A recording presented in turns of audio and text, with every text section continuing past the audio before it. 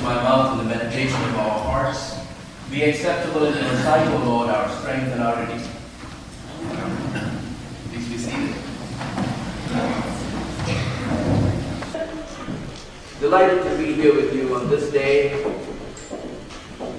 in the season of Epiphany, at the threshold of the eve of the celebration of your patron saint, Peter, as we also celebrate Martin Luther King Jr.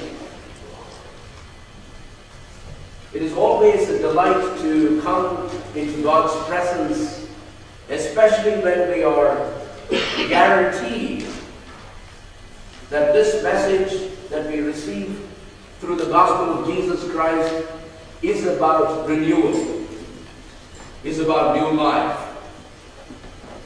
is about welcome, is about reception. I must make sure I say this out loud to those czars and czarinas of liturgy. You may be wondering what I'm doing with this stole. I'm supposed to actually wear a tippet. I'm still waiting for it. For those of you who don't know a tippet, what a tippet is, it is a black liturgical stole that you get to wear with this outfit called Rajat and Shamir. But that you don't need to know to understand baptism.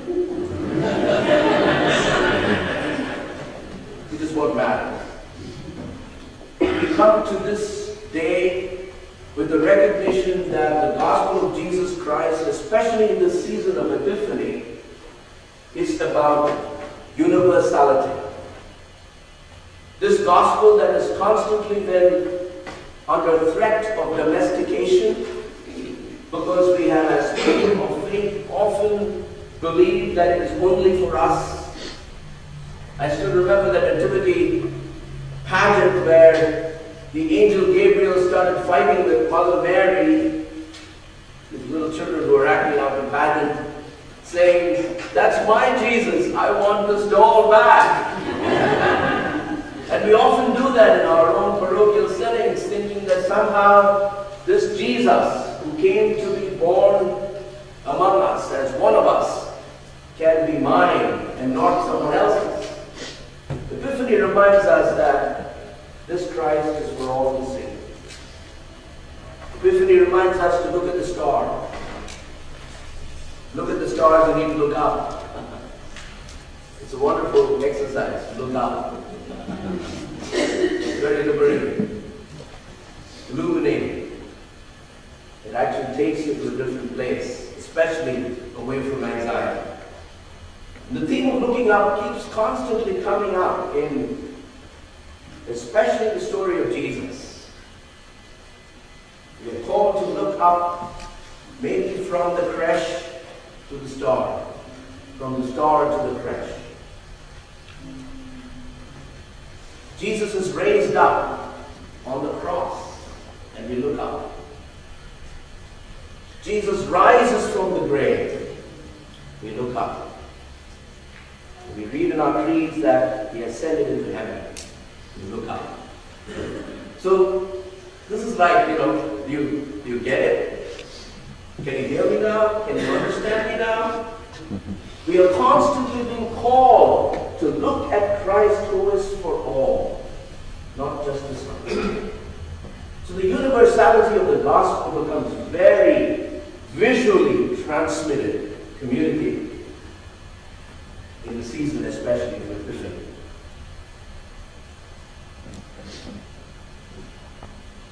We are also reminded in the narrative that we heard today that there is a constant struggle that we live in between scarcity and abundance. Jesus shows up at this wedding in Cana of Galilee. It's interesting because his mother tells him to do something and he goes, "Are you kidding me? You want me to work now? I thought I came for a party." And he tries to think about some way to rationalize this and helps understand that it wasn't his time. But as good mothers do often, they plant the seed and leave.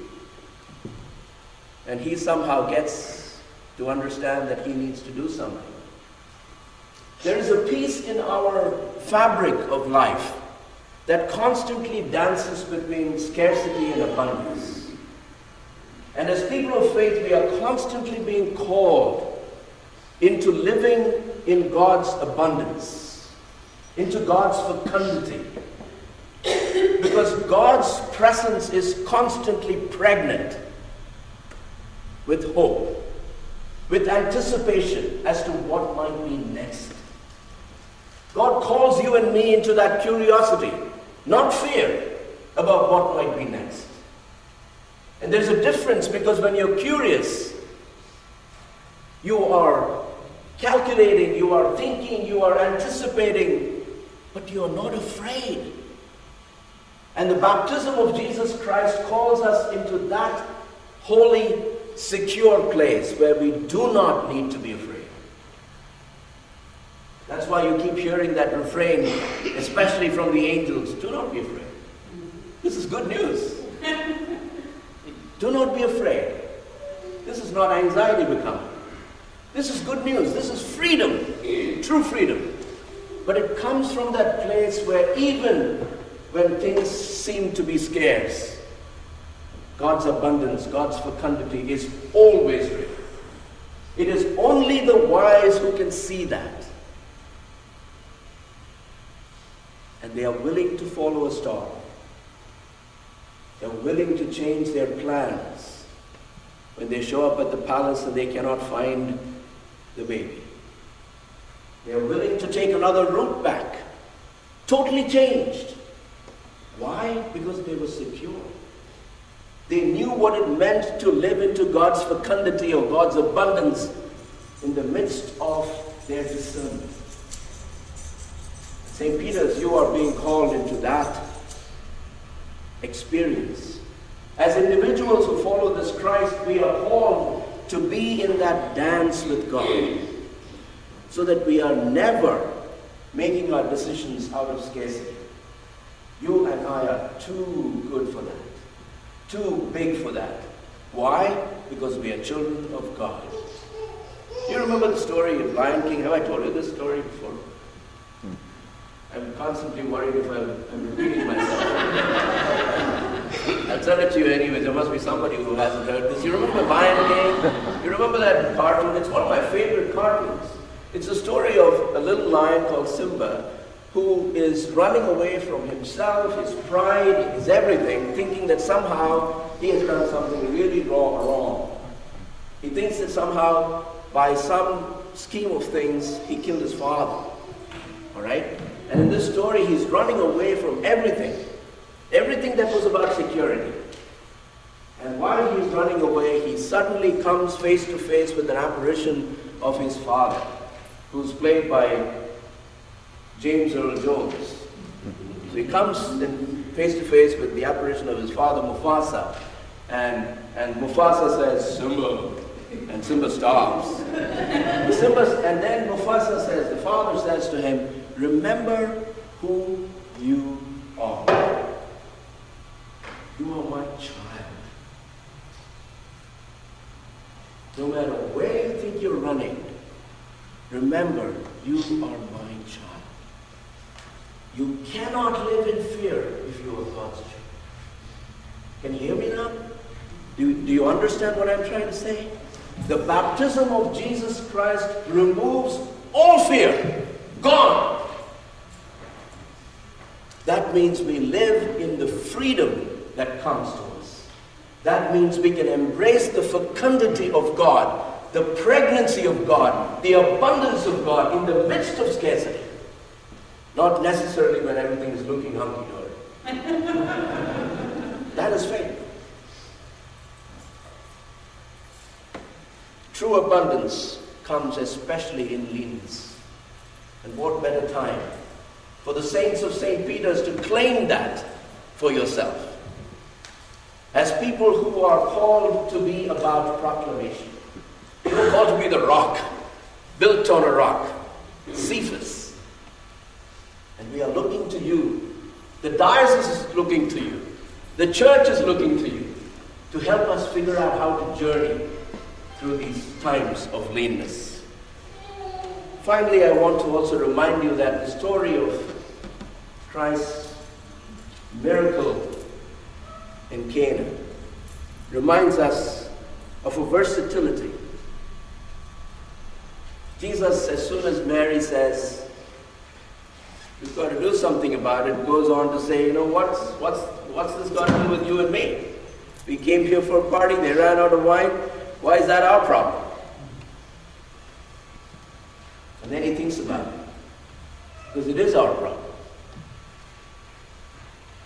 As one theologian said, if my body is feeling hunger, that is a material problem. But if my neighbor is feeling hungry, that is my spiritual problem. That becomes my problem. Why?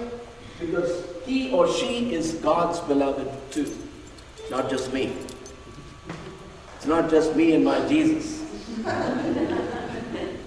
It's us figuring out how to be Christ's body in our world today. So that means we are called to be versatile. We are called to be agile. And agility is about figuring out when to be flexible. Are you hearing me? To be flexible is about being wise. As the Magi were, that they were able to change their GPS when they got some more information. They were able to recalculate. What does that mean to you as the saints of St. Peter's? How are you recalculating? How are you rebooting your system? What does that mean? How agile are you? One of my favorite stories is from Anthony de Mello, who tells the story of a little girl who had a turtle, a pet turtle. And this turtle was her favorite and used to be in the pond in the back of the house. And one day she found the turtle belly up. She was heartbroken, goes back to the family, and the family is heartbroken. They decide to give this turtle a good burial. And so they all processed, I guess they were good Episcopalians, to the shore. They picked up a nice shoebox and lined it up with velvet, and they were going to give Mr. T a good burial. Only to find that Mr. T was not on the shore anymore. So they were all a little disappointed, and they were looking around. The little girl suddenly spots Mr. T happily or merrily swimming around. And she says, "Daddy, let's kill it."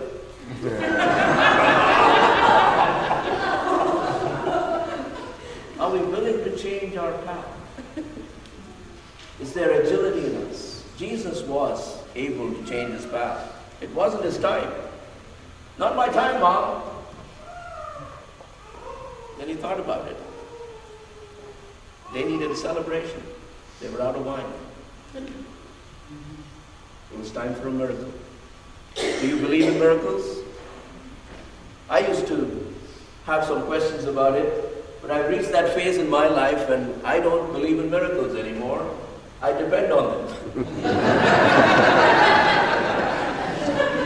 Ask my wife. We are called into a journey, but it takes all of us. It takes every one of us to make this journey the meaningful one it can be. That's why when we come to the Eucharistic table, it doesn't matter where we are coming from. It's where we are going after that. You and I are called to be that kind of people. We are called to be following this Christ like the Magi followed the star. We are called to be versatile in using our gifts, whatever the gifts are.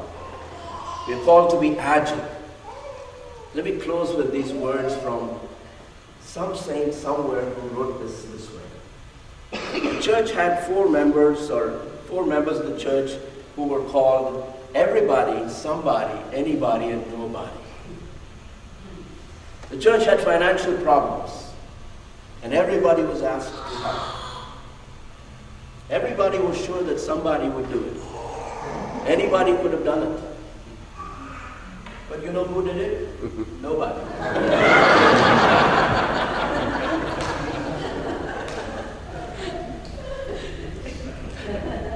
Nobody did a fine job.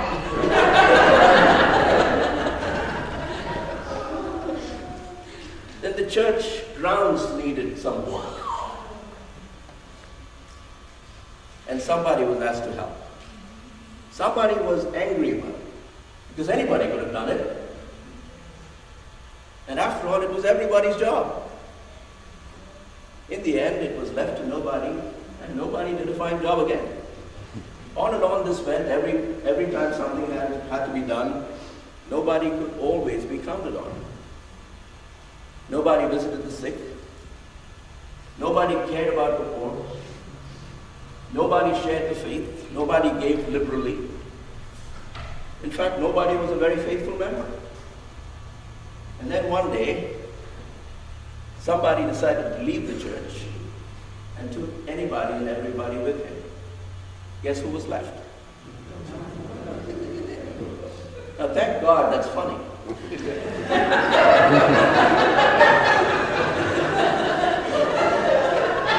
I'm glad it's funny here. It is not funny everywhere, unfortunately. And you, as the saints who've been called to be faithful ministers of the gospel of Christ, are being challenged in these scarce times as to how you can live in God's abundance. God is calling you, as God called Peter, as God called Martin Luther King Jr., and God is calling you